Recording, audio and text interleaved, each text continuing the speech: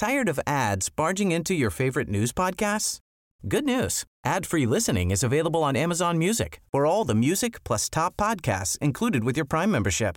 Stay up to date on everything newsworthy by downloading the Amazon Music app for free or go to amazon.com/news ad free. That's amazon.com/news ad free to catch up on the latest episodes without the ads. Hey, I'm Ryan Reynolds. At Mint Mobile, we like to do the opposite of what Big Wireless does. They charge you a lot, we charge you a little. So naturally, when they announced they'd be raising their prices due to inflation, we decided to deflate our prices due to not hating you. That's right. We're cutting the price of Mint Unlimited from $30 a month to just $15 a month. Give it a try at mintmobile.com/switch. $45 up front for 3 months plus taxes and fees. Promo rate for new customers for limited time. Unlimited more than 40 gigabytes per month. Slows full terms at mintmobile.com. Previously on Sporthuset. Invånarna vill inte ha spelen. OS har drabbats av elefantiasis, sjuklig svullnad. Mäklare i Stockholm och Premier League-klubbar delar samma problem. De behöver inte vara bra. Lovikka-vantar, de är dessutom inte från Lovikka formellt sett utan stickade utav Tommys mamma Britt. Beach Boys-tipset har ju varit en formidabel succé.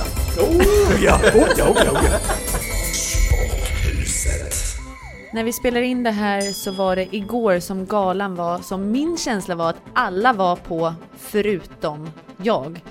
Tommy Åström är inte med i studion idag. Det är Jens Fjällström och Lasse Granqvist. Tjena. Hallå. Tommy, du var på galan med halsfluss. Ja, men jag hade fått godkänt av läkarexpertisen. Det är så här, 48 timmar efter påbörjad antibiotikabehandling, då är man smittfri. Så, och jag kan säga det, ett tips för alla som vill vara tipptopp på en gala: ta massor av KV-penin, antibiotikan innan, för jag har sällan känt mig så fräsch som jag gjorde igår. Ruggigt fräsch hela kvällen. Dopad. KV-penin och alkoholfri vin, det är grejen. Härligt. Lasse, hur var det? Det alkoholfria vinet var faktiskt, tycker jag, ganska gott, om jag ska säga det.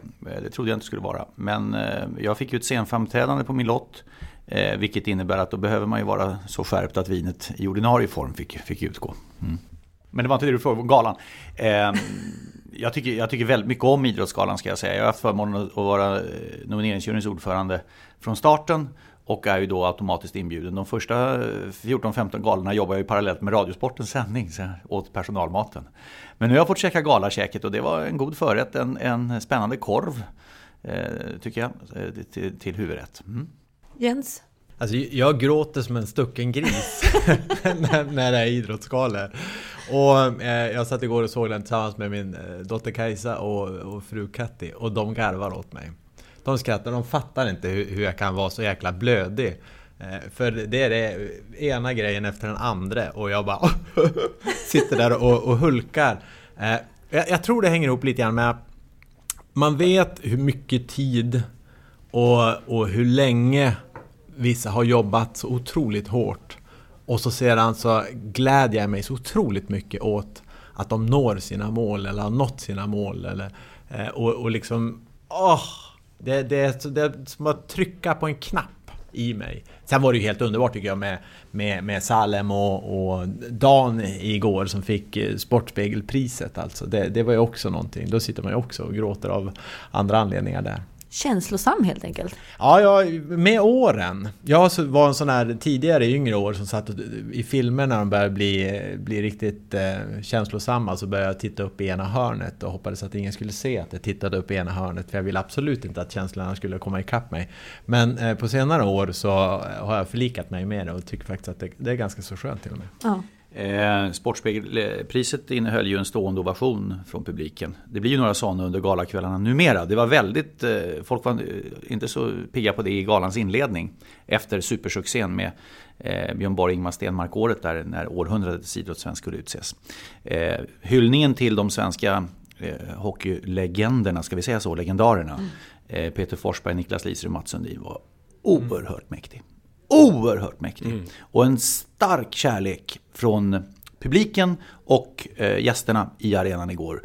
Och jag tror det återspeglades även för de som följde sändningarna i radio och tv. 17 januari 2000, det var ju då som tidernas största, eller århundradets största idrottsman, årtusendet kanske, när Björn Borg vann för Ingmar Stenmark. Då var det enorma hyllningar som Lasse var inne på, men det här måste vara det bästa sen dess alltså. Det var ju helt osannolikt bra, och jag kände också då att jag hade riktig klump i halsen. Vi var ju där också, du och jag Lasse, i Turin med det magiska målet, det representativa målet för den gyllene generationens avslut 2006. När Sundin tekar sönder klubban på Koivu och lägger över den till Forsberg och skriker kör, eftersom Koivus klubba är av. Så sinnesnärvaro, Foppa in, släpper bakom ryggen, Sundin släpper bakom ryggen, Lidström direkt skott i krysset. Och som Lidström sa så otroligt härligt på scenen när han sa det att de hade sagt åt mig, han är så himla timid och ödmjuk, Lidström. De hade sagt åt mig att det var bra att skjuta högt på den där finske målvakten. Jag måste säga att jag fick en ganska bra träff. Rakt upp i krysset. Nej, det var så smart av dem att köra den här grejen alltså. Och det gjorde att galans crescendo var ju 21:00. Efter det så blev det, när Sara Sjöström kom och fick Jerringpriset på slutet, det blev faktiskt inget ont om henne och hennes prestation, men det var inte allt på samma nivå upplevelsemässigt i arenan som de här hockeykillarna. Sen tycker jag väl också, jag grät nästan mest för Lidström. För på någon vänster så tycker jag att men han har fått stå i skuggan för Foppa och Sudden en hel del, som liksom har haft mer tydligare framträdande roller, och här tycker jag liksom han fick komma upp på samma nivå på något sätt. 7 stycken gånger utsedd till NHLs bästa back. Alltså det är ju sån enorm tyngd i det, och på någon vänster tycker jag det var så fint för honom. Sen tycker jag det är så underbart när de berättar om varandra. Det är ju så jättehärligt. Foppa tycker jag som tog tag i det där uppe på scenen, liksom berättar lidet dig tunnlar en gång och sådär. Sen vann ju alla, vad det nu är för någonting, och Mats Sundin med det blonda håret och snedbenen. Och, nej, men alltså vad jag tycker om när sådana historier kommer upp, liksom det här med klubban som Sudden kapar av. Och då blir man ju fascinerad av inte minst Forsbergs verbala utveckling. Jag kommenterade när han gjorde sin första säsong i högsta ligan. Det var i Globen tror jag. Djurgården mötte Modo. Och han betedde sig och spottade och fräste och slog klubban. Och han åkte ut på 10 minuters utvisning. Och jag minns i kommenteringen att jag var mycket kritisk till att de inte har bättre ordning på sina tonåringar än att de åker in och ut i utvisningsbåset på det där viset. Nu är han ju den stora entertainern. Han tar mikrofonen alldeles självklart och bjuder på sig själv och på en god känsla. Och Sundin lite mer skygg har han ju blivit efter karriären än vad Peter har varit, som har blivit ganska medial. Alla ni som lyssnar och också panelen här, vad tänker ni? Alla de här är ju ledargestalter, men om de tre fick göra upp så att säga och hierarkiskt, vem är ledaren av de tre? Jag har det definitiva svaret. Alltså på isen? Nej, men om de tre i ett rum, om de är på en öde ö i en månad eller vad som helst, vem tar ledarrollen? Mats Sundin tror jag. Ingen tvekan om det. När vi var i Turin, det var så uppenbart. Peter tyr sig till Mats, att det är Mats som ska hålla i trådarna. Peter är ju ett unikum på isen, genialisk passningsspelare och så vidare, men det är Mats Sundin som ska hålla i det här. Peter Önkvist berättar, vår expert, Mats Sundin kom ju hem och tränade på försäsongsträningarna tillsammans med andra NHL-spelare och Djurgårdsspelare så varje höst, och drev på de här träningarna något enormt. Det är han som höll i alltihopa. Coachningen under OS-guldet 06. Bengt-Åke Gustafsson, Mats Sundin höll i det. Bengt-Åke, väldigt bra coach på det sättet att han känner att jag har Mats Sundin som är enormt bra på det här, så varför inte ge honom ett stort mandat, ungefär som Bengan Johansson gjorde på sin handbollstiden. Mats Sundin är en brutal ledare. Det blir på något sätt väldigt tydligt. Du försökte komma in på det lite, Tom, att när Sara Sjöström fick Jerringpriset så brukar vara den stora crescendot på Idrottsgalan. Så blev det inte det riktigt igår kväll. Och så nu märker vi när vi pratar att nej, det blir inte det heller. Här.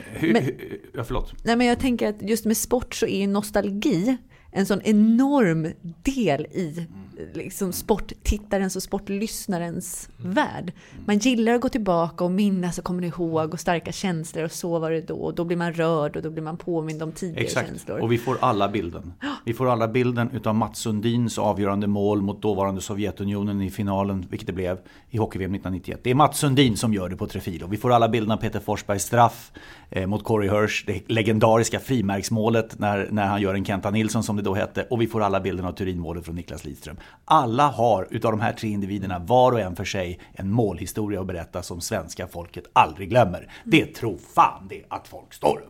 Det har också blivit klart att C More som en del i att satsa på försäsong till allsvenskan och att man får följa sina lag innan de går in i vår älskade allsvenska, så har man nu även några Svenska cupen-matcher. Vad tänker du om det ens? Jag tycker det är jättebra. Till att börja med så är det intresset otroligt stort och har varit de senaste säsongerna att kunna följa sina allsvenska lags marsch på väg fram mot allsvenska starten. Och jag måste säga att den här Svenska cupen-idén med matcher och slutspelet här från början kändes lite grann sådär, hur kommer det här verkligen att landa? Men det är ju bara att erkänna att det har blivit en succé alltså, för att kuppen får ju liksom sitt eget ljus nu och vi behöver inte liksom hålla på och tampas med en allsvensk avslutning som tar allt fokus och så sen in under mattan sopar man ungefär Svenska kuppen i början av november någonstans. Nu liksom får den skina på egen hand där under våren och det tycker jag är, nej men det är väldigt trevligt. Plus till Svenska fotbollförbundet för kuppupplägget, plus till C More som sänder också träningsmatcherna och de här kuppmatcherna som du berättar nu Lovisa. Och dessutom, Tommy, plus till, och ni som har följt podden tidigare nu, ni kommer känna igen det här. Konstgräset som gör att man kan titta på matcherna. Bern Arena, Örebro, Djurgården. Jag satt och fluktade i samband med att jag jobbade med hockeylördag häromdagen. Vasalund, AIK på Skytteholm. Det är ju en liten arena som är på väg att sjunka ner i den gamla sjöbotten där eller vad det nu är. Men konstgräset, det gör att du kan spela fotboll där. 9 mål bjöd de på dessutom. Passar perfekt som försäsongsunderlag. Men har ingenting med riktig idrott att göra så att säga. Nej men det har du faktiskt rätt i och jag undrar vilken som ska bli den första klubben, för att det är ungefär samma liknande bädd som ligger under en konstgräsplan som man kan lägga en gräsplan på. Det visade man i vilket fall som helst. Och några det som går att kombinera köra. det liksom. Ja, visst hade det varit jättehäftigt.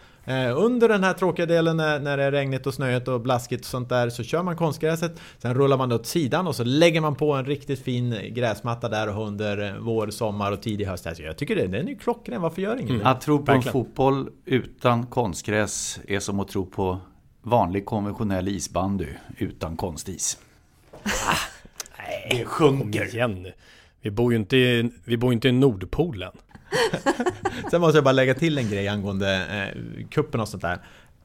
Det är viktigt för att liksom bredda och dra isär den svenska fotbollssäsongen att få matcher utspridda på fler månader. För just det tävlandet under fler månader utvecklar. Och det håller dessutom klubbarna och skapar intäktsmöjligheter i det. Och den är jätteviktig för att det är mycket bättre att ha en tävlingsmatch mot ett lite sämre motstånd än en träningsmatch mot ett bättre motstånd, men där man efter 45 minuter byter ut 8 spelare och sen blir det ingenting av det hela. Så av den anledningen jättebra med Svenska cupen också.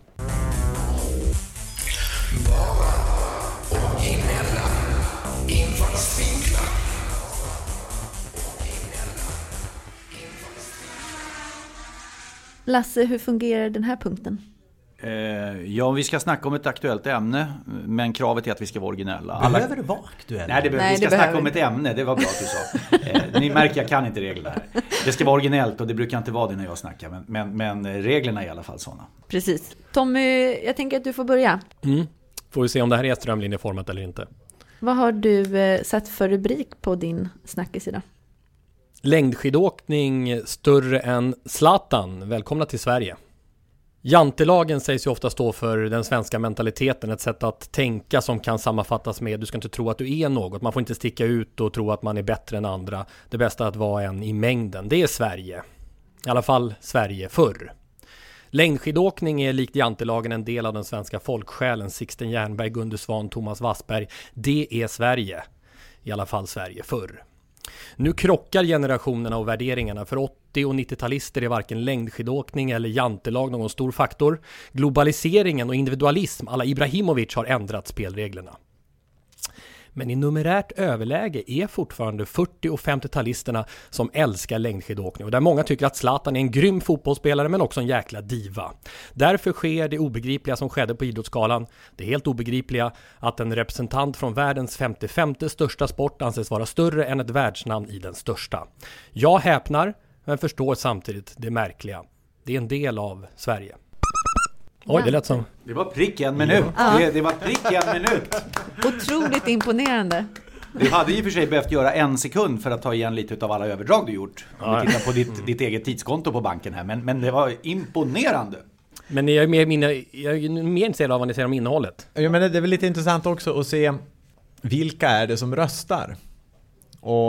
Och just när det kommer till den här typen av omröstningar så tror jag att de här 50-talisterna är traditionella mobilen och ringar det där numret mer trogna. Medan jag tror att de unga individualisterna som är lite mer zlatanister i större utsträckning sitter och tycker om saken men röstar inte om saken. Exakt, och det stora problemet för vi samtalade om det redan vid bordet igår när vi satt i nära varandra, Tommy, men det stora problemet är ju att inte Zlatan Ibrahimovic blev utsedd till årets manlig idrottare. Men vi ska ha klart för oss att han var ju långt efter i röstningen om Jerringpriset också. Efter Johan Olsson. Sara Sjöström vann överlägset före Johan Olsson som var överlägsen 2 före Zlatan Ibrahimovic. Så det är precis det du är inne på, Tommy. Och det här är precis min tyckare. Så jag kanske skulle få replikera om en stund genom att läsa den. För jag tänker bara en grej. Årets manliga idrottare där då. Det pratas mycket om den här juryn. Den är ju väldigt stor ska jag veta. Det är alltså hela Svenska idrottsakademin. Hur många är med i den, Lasse? Ja, det är närmare 300. Det ligger precis där någonstans. Och den kategorin människor tillhör ju mestadels den generation jag pratar om. Den generation 40- och 50-talister som har det här synsätt som jag pratar om igen. För det är inte kanske så många 80- och 90-talister med i det gänget. Du har helt rätt i det. Och Jens får ju helt rätt i att det är ju samma gäng som röstar. Som tittar. För tittar man på tittarsiffrorna också bara. För jag har dem framför mig. Det kom nu precis nämligen. Svenska idrottsgalan 2016 sågs av 1,8 miljoner tittare lite knappt. Det är en bra siffra. Totalsiffra. Sen när man bryter ner det på ålderskategorier. Och det är ju röstningen under kvällen som ger de stora resultaten vad gäller Jerringpriset. Tittar vi på de som är 60 plus i ålder så är det alltså 42%, en helt sanslös siffra utav de som är 60 plus som såg den här sändningen. Alltså varannan svensk mer eller mindre som är över 60 år gammal. Går vi ner i spannet 40-59 år då är vi nere på under 20% av den kategorin som såg sändningen. 25-40-åringar då är det under 10% som såg sändningen. Och är vi nere på de som är under 25 år gammal så är det bara 1-2 procentenheter utav dem som såg sändningen. Så lägger du ut alla de här siffrorna också på något tweet någonstans så att man har en chans att hänga med en gång till? Du får göra något diagram på det. Det blev en halvering.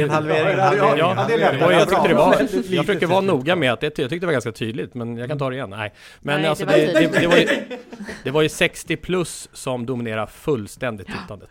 Ja, men så egentligen så är det är ju... Man kan ju fundera på om man skulle kunna hitta på ett annat röstningsförfarande så att man så att säga lockar in alla. För det handlar ju inte om att sluta rösta och ge den röstningsmöjlighet som finns idag. För att det är ju jättebra att 60-talisterna eller 50-talisterna och vad det nu är för någonting ännu eller finns med där. Men däremot borde man öppna upp en liten dörr till de som inte är med på de här omröstningarna. Och kanske man till och med skulle kunna locka in dem att se sändningen om inte annat på andra plattformar. För det hör ju också ihop med att de ungdomarna inte tittar på TV. Ja. Utan de tittar på YouTube. De har sina YouTubers som de följer. Ja. Så att det är totalt ointressant vad som pågår i linjär TV. Så där skulle man låta William Spets eller något YouTube-fenomen som är duktig och skicklig parallellt med den pågående galan köra den alternativa galan och där kan man också rösta. Man följer samma grej men gör det på olika sätt så det tilltalar 2 olika målgrupper. Men jag måste få bryta in och köra min grej här för att det blir ju det är ju precis på samma tema. Det blir ju fånigt det här annars. Jag tror vi kommer att vara som också samma tema. Trillingar. Har du samma tema du också? Ja, men vi är väl i närheten av varandra, men skitsamma, kör du på så. Det blir en gigantisk upprepning. Får jag bryta in här? Varsågod. Ja, tack. Då blir det, jag får ju göra om lite grann här med tanke på att det blir en sån himla upprepning. Men rubriken blir så här. Snacka inte, ja men mot vad vi snackat om hittills. Alltså, rubriken blir så här. Snacka inte, rösta istället. Bra. Eller nej, förlåt, jag ändrar rubriken. Det blir den här. Twittra inte, rösta istället. Toppen. Det är alldeles, nu ska vi se, jag ska starta en klocka också. Det är alldeles uppenbart att Idrottsgalans publik och Idrottsakademins jury inte stämmer överens med de som twittrar. Igår, efter galan, för det var igår, blev jag uppringd av Aftonbladet som sa: det är ett himla liv på Twitter över att inte Zlatan Ibrahimovic blev årets manlig. Detta ska du som är ordförande i nomineringsjuryn förklara och försvara. Det är såklart mot bakgrund av inte minst vad Tommy har sagt alldeles nyss med tittarsiffrorna tämligen uppenbart att de som tycker att det är jättekonstigt att Zlatan Ibrahimovic inte blir årets manlig heller inte har röstat. Däremot kan man sitta hemma, titta inte på galan, följa den inte, men bli jätteupprörd. Det är ju för jävligt att Johan Olsson som längdskidåkare blir årets manlig. Det ska ju såklart vara Zlatan. Nej men herregud människa. Gå in någonstans, det finns ju tillgängligt på nätet, det finns tillgängligt via telefonen. Gå in någonstans och lägg din röst. På det sättet skapar du nämligen grunden för att tycka precis vad du vill när du varit med i tävlingen och röstat själv. Så sluta skicka ut ett Twitter och vara förbannad, påverka istället. Du vill applådera Jens. Ja, jag tycker varje gång. Jag är ju så, det här är ju radioproffs jag får befinna mig med. Liksom. Så, och jag ser ju liksom när Lasse startar sin klocka så tittar han ju inte på den. Han tittar ju inte på den någon gång. Och jag ser ju hur den tickar. Mot slutet. 51 och så säger han, så sneglar han ner på den när det är 56 sekunder och då är han i mål. att i kroppen, Tommy du har det också, kunna känna vad en minut är och veta hur man ska disponera den. Det är ett otroligt fint hantverk alltså. Men jag vill säga så här, det blir ju en jättesvår diskussion. Därför att det är ju så enkelt att påverka. Det är ju, och på nätet är det ju gratis att rösta. Ja, och du får vara hur gammal som helst. Ja, du behöver inte ens vara... rösta dessutom hur många gånger. Problemet går ju rätt, Lasse, men problemet, pilarna går ju till det som Jens har varit inne på, att det är lätt att säga att de ska in och rösta här, alla yngre och så också, men de är ju inte intresserade av den här mossiga sändningen i linjär tv. Alltså vi tycker att den är kanonbra, men det är alltså 1,9% av de 15-24 år gamla som ser den här sändningen. Och då måste de erbjudas ett annat sprakande alternativ, precis som Jens är inne på. Annars kommer vi inte få dem till röstningen. Nej, och då får vi kanske leva med den här situationen i någon mening. Eller så hittar man ett alternativ så att de också känner att de får vara med på sitt sätt och bli intresserade och stimulerade. Då kommer vi kunna få en riktig omröstning där hela populationen deltar. Jag kommer ihåg, det var här för något år sedan. Jag kan säkert säga fel namn nu, så häng mig inte. Var det Rolf-Göran Bengtsson eller något i den stilen? Var någon från hästsporten i varje fall som vann Jerringpriset? Segertal tackade hästen. RGB. Just det. Och där har jag för mig att Ridsportförbundet, som är ett av de absolut största, för ridningen är ju otroligt populär runt om i landet och involverar väldigt många människor, lobbade för att man skulle rösta på Rolf-Göran Bengtsson. Det är klart att Zlatan har ju några följare. Han skulle ju, om han ville spela de här korten lite smart, kunna aktivera dem därigenom och säga att jag skulle bli otroligt glad. Det räcker med att lägga ut det en gång. Exakt. Med en länk. Det är ett spännande resonemang. Nu har ju Ibrahimovic i historien blivit såväl årets manliga idrottare så som vunnit Jerringpriset. Han har gjort det vid ett tillfälle. Men jag tycker Tommy har ett resonemang sedan tidigare som är himla spännande, nämligen hur svårt Ibrahimovic har. Han har ju till exempel inte utsetts till vinnare av Svenska Dagbladets guldmedalj. Det har han inte fått. Han har vunnit Jerringpriset en gång. Jantelagen. Och mot bakgrund av den enorma karriären så kan man konstatera att han har svårt att övertyga då de här jurygrupperna, respektive akademierna. Jag hade ett samtal med Anders Lindblad som ju är Svenska Dagbladets enda sportjournalist. Han var där och räckte över någon check och vi bytte om i samma loge. Check? Jo, men det var Vad fick du? Nej, inte till mig. Nej, det var ju till Kadi Sania som vann som årets nykomling i Lilla Bragdguldet. Men då sa han så här: om 30 år så kommer de som då tittar tillbaka på det vi gjorde nu vara himla kritiska. Zlatan har ju 3 300 000 följare på Twitter. Det är en bra siffra. Som till och med Lasse, inte medlem i Twitter, kan få svårt att komma upp i på sikt.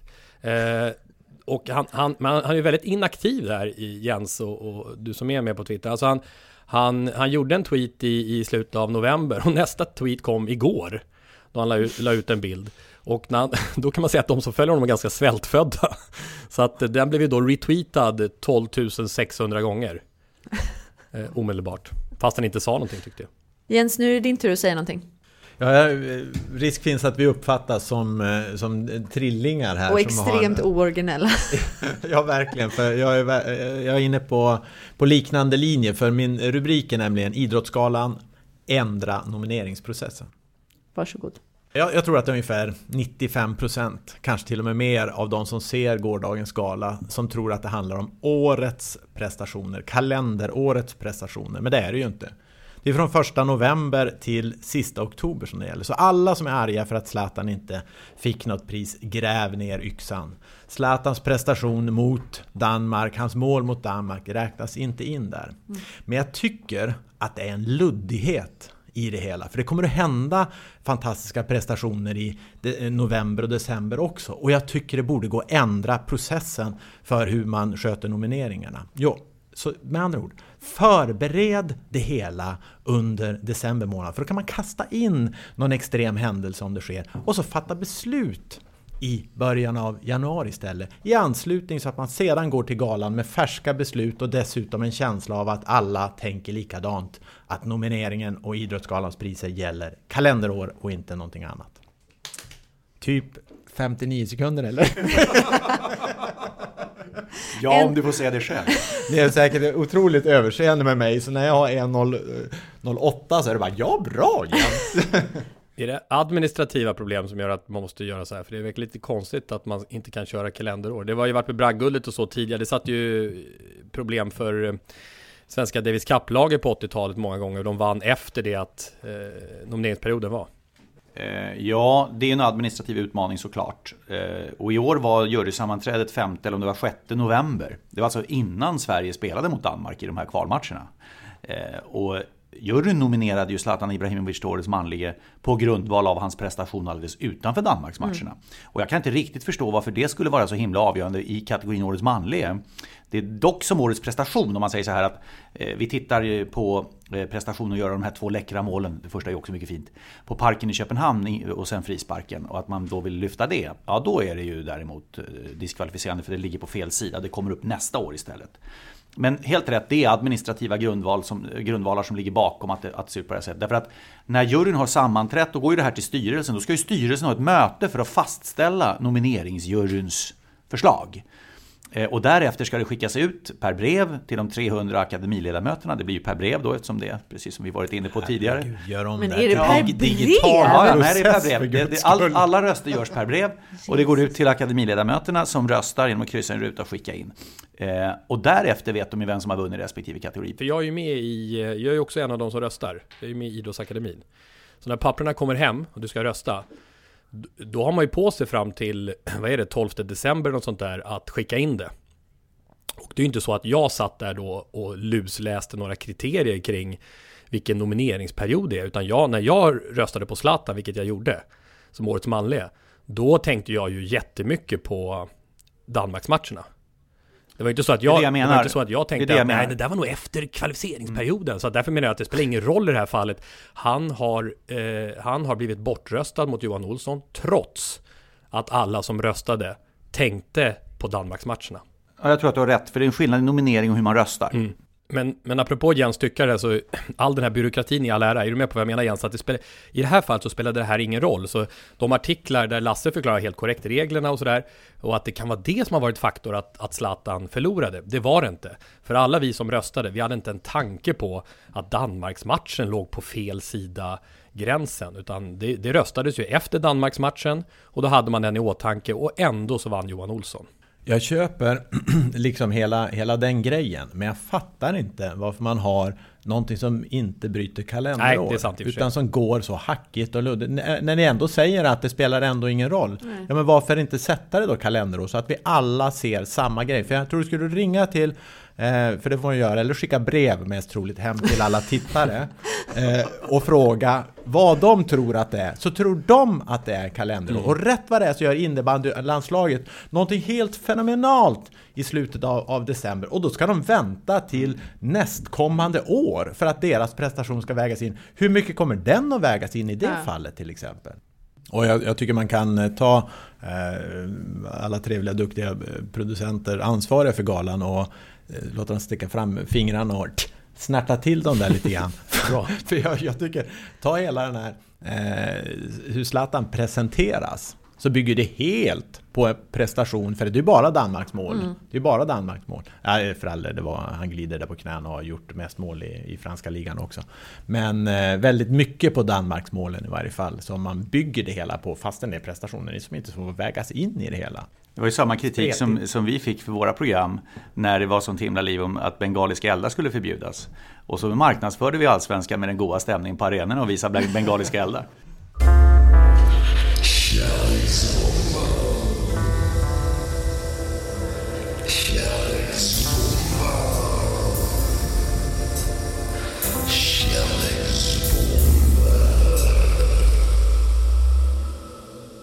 När vi hatat lite på gala, nu ska vi älska lite på en sport. Det är Jens tur att hylla en sport, och förra veckan så tror jag att Tommy Åström lovade att han skulle sätta på sig munkavle och vara helt tyst, för det är medeldistans som du har älskat den här veckan. Det här är ju verkligen Tommys hemmaplan, så det är väl lika bra att han befinner sig hemma så att han inte kan vara med här i rummet när vi spelar in och påverkar hela. Ja, det är bara att sätta igång. Han har ju satt på sig munkavlen nu, så det kommer komma liksom en flodvåg av ord när du är klar. Så ta din tid, ta din plats. Jag ska verkligen göra det, jag ska passa på. Jag sa det nog redan förra veckan att jag har inga problem att tycka om medeldistanslöpning, för jag tycker det är en otroligt fascinerande sport.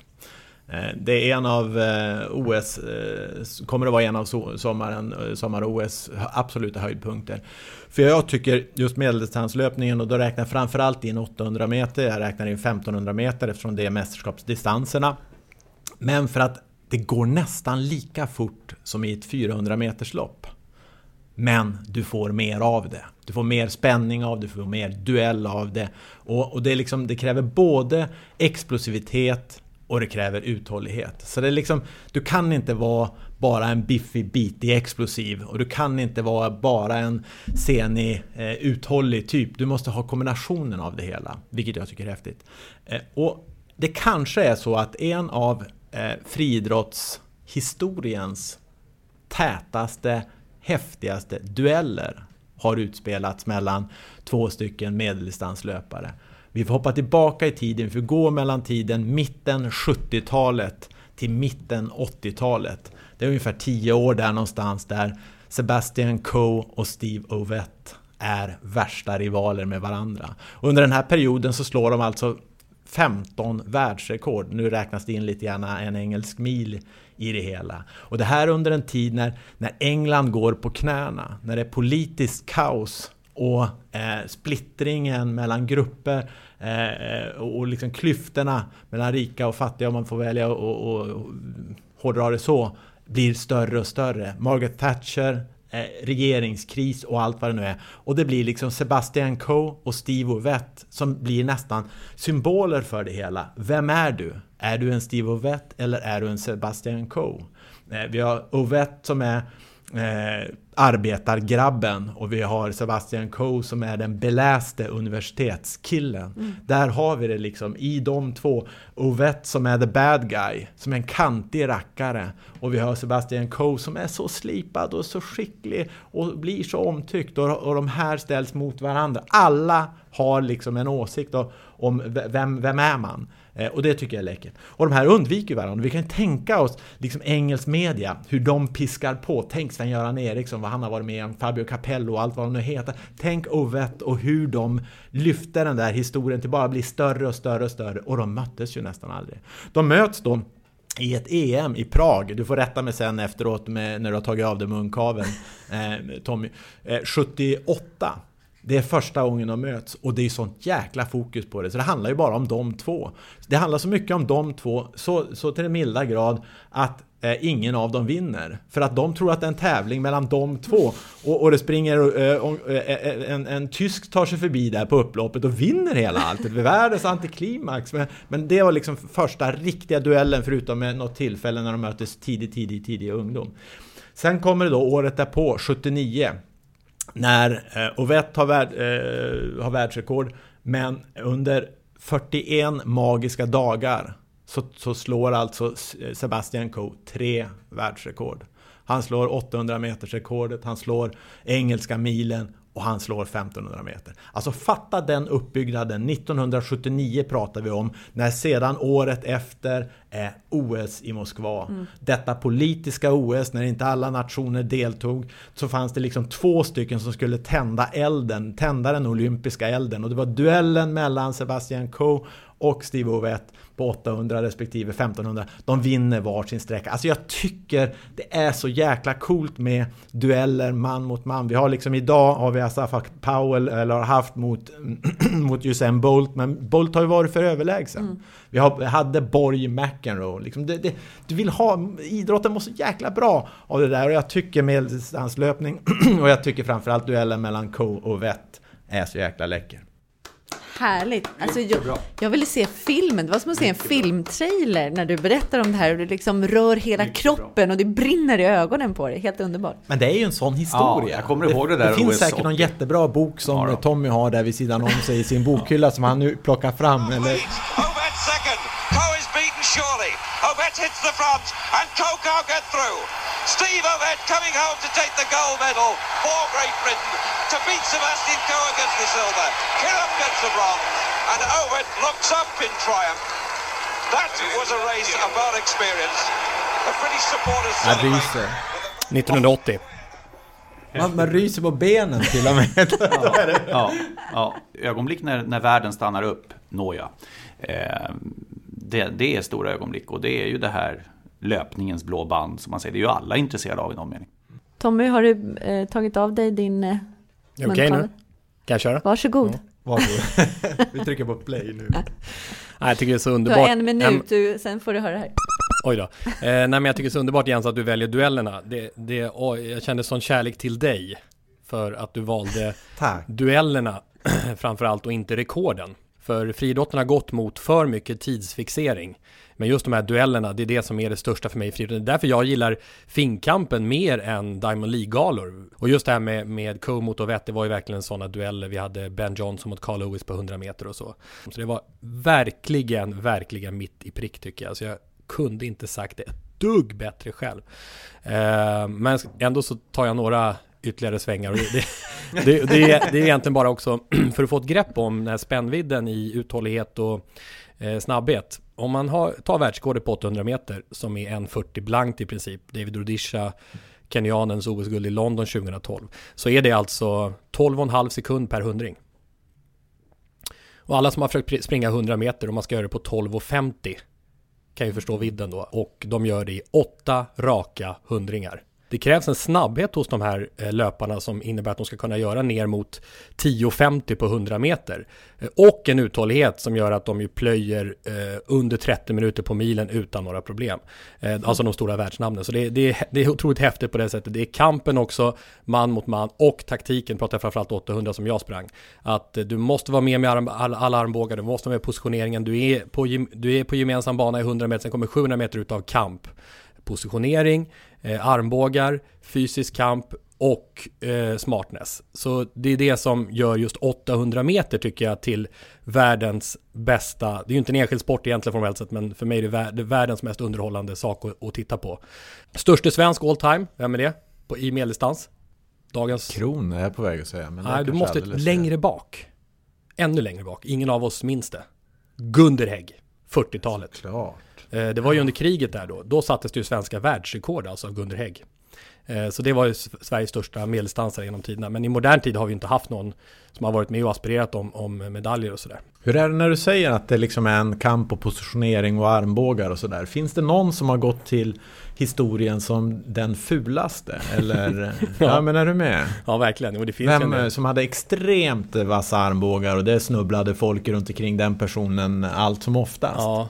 Jag vet inte om jag kommer inte på någon så här, men man kommer på en del saker. Jag menar, finkampen 1992 till exempel, då diskades hela fältet. 0-0 blev slutresultatet. För att de höll på och högg och slog på varandra.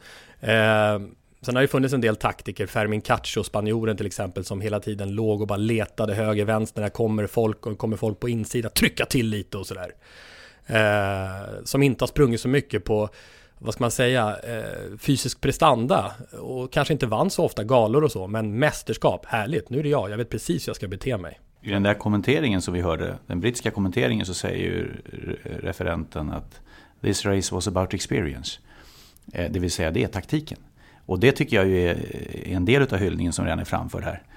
Nämligen att det här handlar inte om att springa så fort som möjligt rakt fram. Utan det här är ju så mycket mera. Men det var ju roliga med finkampen. Det är ju just de här när de knuffar och buffar och diskas och det är bla bla bla.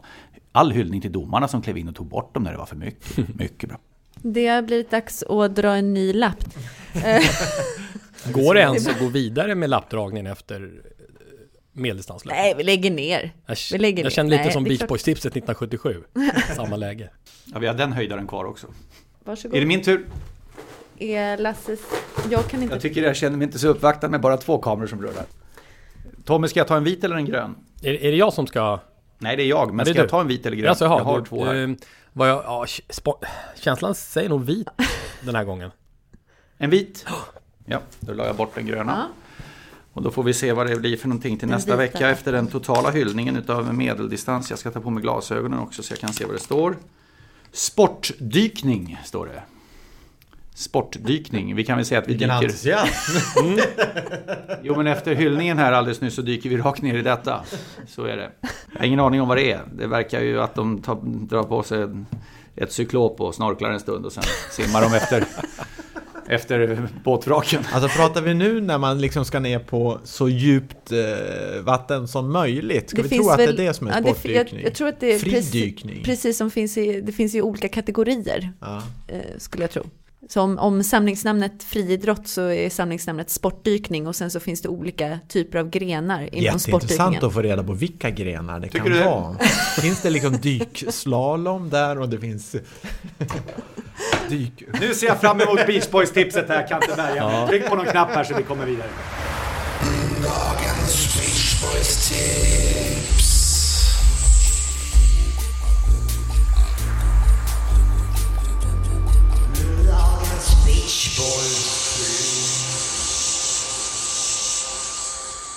Det här tycker jag verkligen, att Tommy hyllar medeldistanslöpning, det köper jag rakt av, det hade jag förväntat mig. Och att lyckas följa upp den strålande duellutmålningen mellan Steve Ovett och Sebastian Coe som han själv följde, det var strålande. Men nu kommer utmaningen. För nu ska han snacka om en musikgrupp som inte har komponerat något på flera år och som ändå kommer ut med någonting år från år. Jag hyllade David Bowie-exemplet som var tidigare, men vad kommer nu? Det som händer nu är att vi har ringt upp till Tommy Åströms storebror, Janne Åström, som är hela grunden till kärleken till Beach Boys för Tommy. Hej Janne! Hej du, hej! Hur kommer det sig att du älskar Beach Boys? Jag växte ju upp då på 60-talet när de slog igenom och deras fantastiska vokala harmonier är ju oöverträffade inom den här branschen. Så att det är väl de där som man nu tycker är något verkligen extra. Och sen så smittade du lillebrorsan? Det verkar nästan så, ja. Det verkar nästan så. Hjälp en som inte kan. Vokala harmonier. Ja, just det. Det är ju stämmer då med i sången då. 4-5-stämmigt har de ofta framsett. Med 60-talet slog de igenom, men de är ju alltjämt aktiva, fantastiskt nog, så här 54 år senare. Det är alltså Janne Åström som är med. Det är alltså världens bästa Janne Åström som är med på luren här. Bara så att ni vet alltså. Så att det ska inte missuppfattas på något sätt, va? Alltså jag känner mig nu som när jag var liten och Janne som är 20 år äldre än vad jag är skulle komma på besök hemma. Så sa min mamma och pappa att nu kommer Janne här om 2 dagar. Och då ställde jag mig i fönstret och tittade i 48 timmar i sträck. För att se när kommer han egentligen. Så vi pratar alltså om en idol här nu då. Så jag vågar inte säga så mycket mer om det här med Beach Boys. Det känns som Janne får ta över. Precis, vi skulle ju snacka lite 1978 här. Det kom ju faktiskt en platta 1978. Den här som vi hade tänkt att servera någon liten snörtduva. Vilket jubel! Ja visst. Jag landar här i året 78 och då kom med en viss försening då. Ursprungligen betitlad California Feeling efter en Beach Boys-sång så kom då MEU-album i september 78. Och det utlöstes ju då Maharishi International University efter en herre som de här grabbarna kunde meditera tillsammans med. Och då tänkte jag man kunde välja ett spår då som heter Sweet Sunday Kind of Love.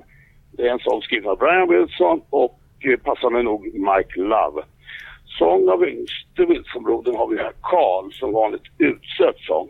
Och det är ju en sång som är en hyllning till veckodagens söndag och hur mysigt man kan ha det på den dagen. Sweet Sunday Kind of Love alltså. Det vore trevligt om vi kunde köra en stubb till den. Kommer här.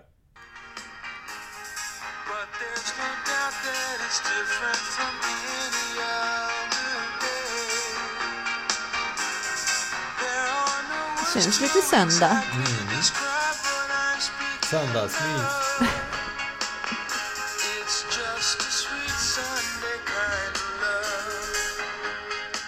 Har du fått något tillfälle att träffa dem? Beach Boys, nej. Åtskilliga konserter har vi ju sett genom åren, både i Sverige och utomlands, England och USA, men inte något möte faktiskt. Jag nöjer mig ganska väl med att njuta av musiken.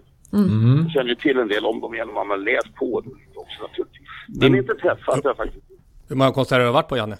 Hörru du, kan det närma sig säkert ett 30-tal? Jag kan säga att du har ju i alla fall lyckats utbilda din bror väl. För han håller Beach Boys-fanan vansinnigt högt i den här podden alltså. Det är glädjande. Vad gör vi framöver då? Alltså nu är 78, ska vi fortsätta? Finns det mer att ge eller vad blir upplägget? Det finns 79 kommer ytterligare en platta som det går fint att botanisera i. Kanon, det ser vi fram emot. Vi hörs nästa vecka igen alltså.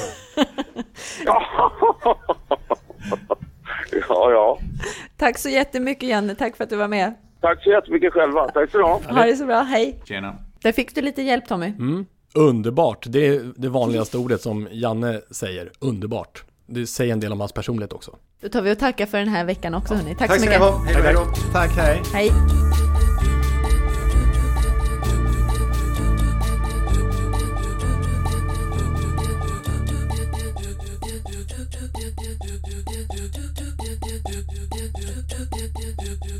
This podcast is produced by House of Sports for Seymour, hosted by Lavisa Giota.